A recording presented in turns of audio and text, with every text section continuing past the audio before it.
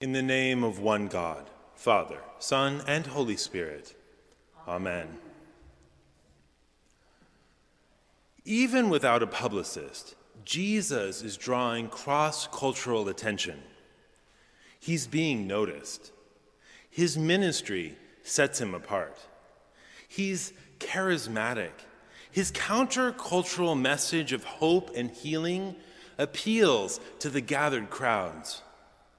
His followers aren't counted by Twitter, Facebook, or even that ancient relic of the digital world, MySpace. He doesn't even have a publicist to help him manage his public persona. If anything, Jesus encourages those he heals to be quiet and to keep their story of healing a secret. Yet keeping anything a secret, then as now, has never really been humanity's strength. Despite his best efforts to keep his fame minimal, Jesus' fame grows. Before long, word of mouth spreads. Crowds gather, and his celebrity status balloons. Soon, the residents of Jerusalem will gather before him, tossing palm branches to the ground, honoring him as though he were some sort of political liberator. In this morning's gospel reading, though, it's the Greeks, not Jesus' usual target audience, but it's the Greeks who are now seeking him out. His celebrity power has drawn out the Greeks. Jesus' fame has spread beyond his own Jewish culture, beyond the boundaries of Galilee. And his ministry is stirring up interest in unexpected communities. And yet, as the gospel reading this morning tells us, Jesus is not celebrating his fame among the Greeks. Jesus knows that trouble is coming. Big trouble. Scapegoating trouble is coming. If Jesus has gained the attention of the Greeks, how long before those who are concerned about a rival authority seek to halt Jesus' influence? Surely the corrupt, the selfish, the controlling rulers won't be able to ignore Jesus for much longer. His miracles seem to be getting stronger.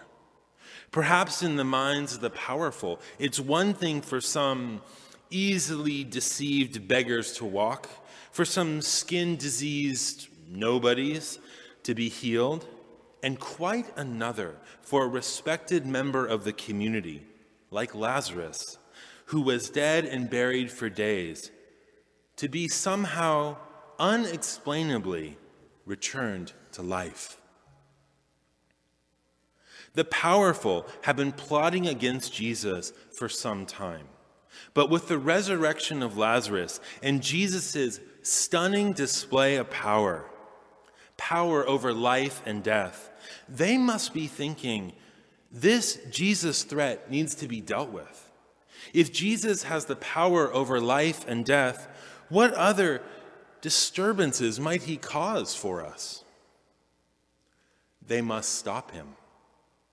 Those who had plotted and schemed their way into power, it's hard for them to fathom that Jesus would not seize power himself.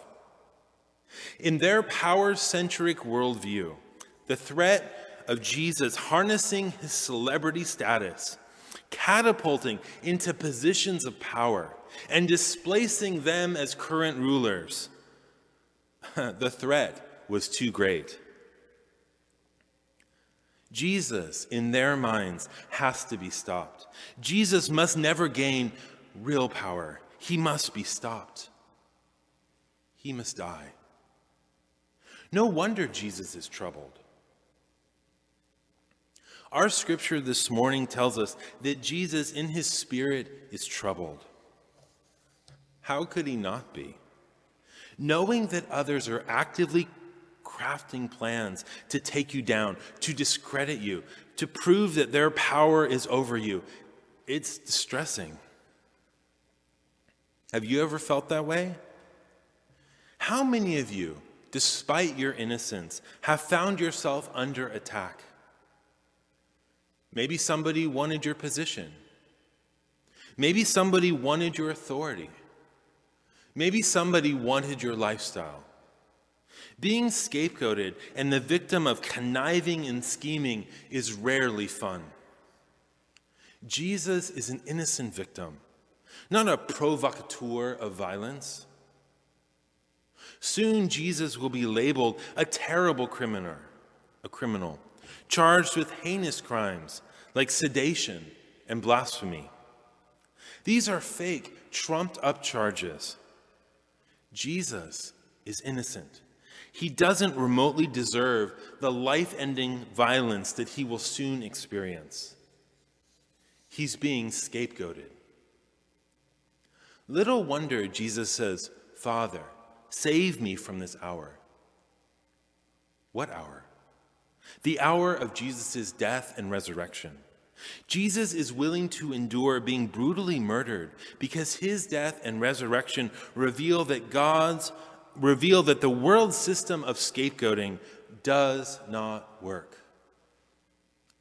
The world system of scapegoating doesn't work.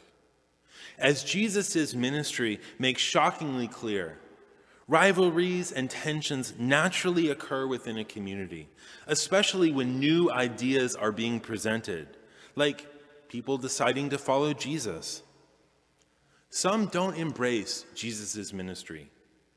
Communities and even families are divided between those who follow and those who don't. Jesus is causing societal tensions.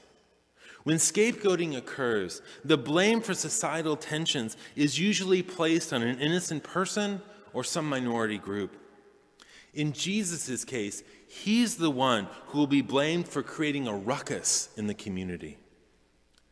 As the leaders in Jerusalem later demonstrate, uniting the city's population to punish the scapegoat, that's Jesus, will help the community unite together. With a single, bloodthirsty voice, the crowd will unite in shouting, "Crucify him!" This previously divided community will come together to punish the one that they deem guilty, regardless of Jesus' actual innocence. Normally, the scapegoating ritual, the peace or unity that's increased in the community by the act of punishing the innocent victim will, before too long, fade. And another scapegoat will be needed, because scapegoating never really works in the long run. In an act of astounding selflessness, Jesus will submit to this scapegoating farce. Through his nonviolent actions, Jesus allows himself to be arrested, tried, and violently executed. Instead of society being brought together by Jesus' death, the opposite happens. Because death doesn't hold, Jesus is brought back to life. Jesus' resurrection calls out the foolishness of scapegoating. The community's divisions remain. Scapegoating has failed. How often do we engage in scapegoating? How often do we villainize someone, disparage some group, or knock some idea? How often do we want to blame all of our problems, all of our society's problems, on somebody or some political party? How often do we wish that certain politicians or other leaders would just go away? All political parties are guilty of having a scapegoat mindset. Yet in this season of Lent, we have an opportunity to examine our core beliefs and actions, to turn away from wishing harm to others who are made in God's image. Jesus doesn't harness his fame for selfish reasons. Rather, he deliberately and courageously exposes scapegoating as the corrupt system it is. With God's help, we can disengage ourselves from the scapegoating mindset and no longer join the crowd in condemning those who are innocent for the illusion of peace. Amen.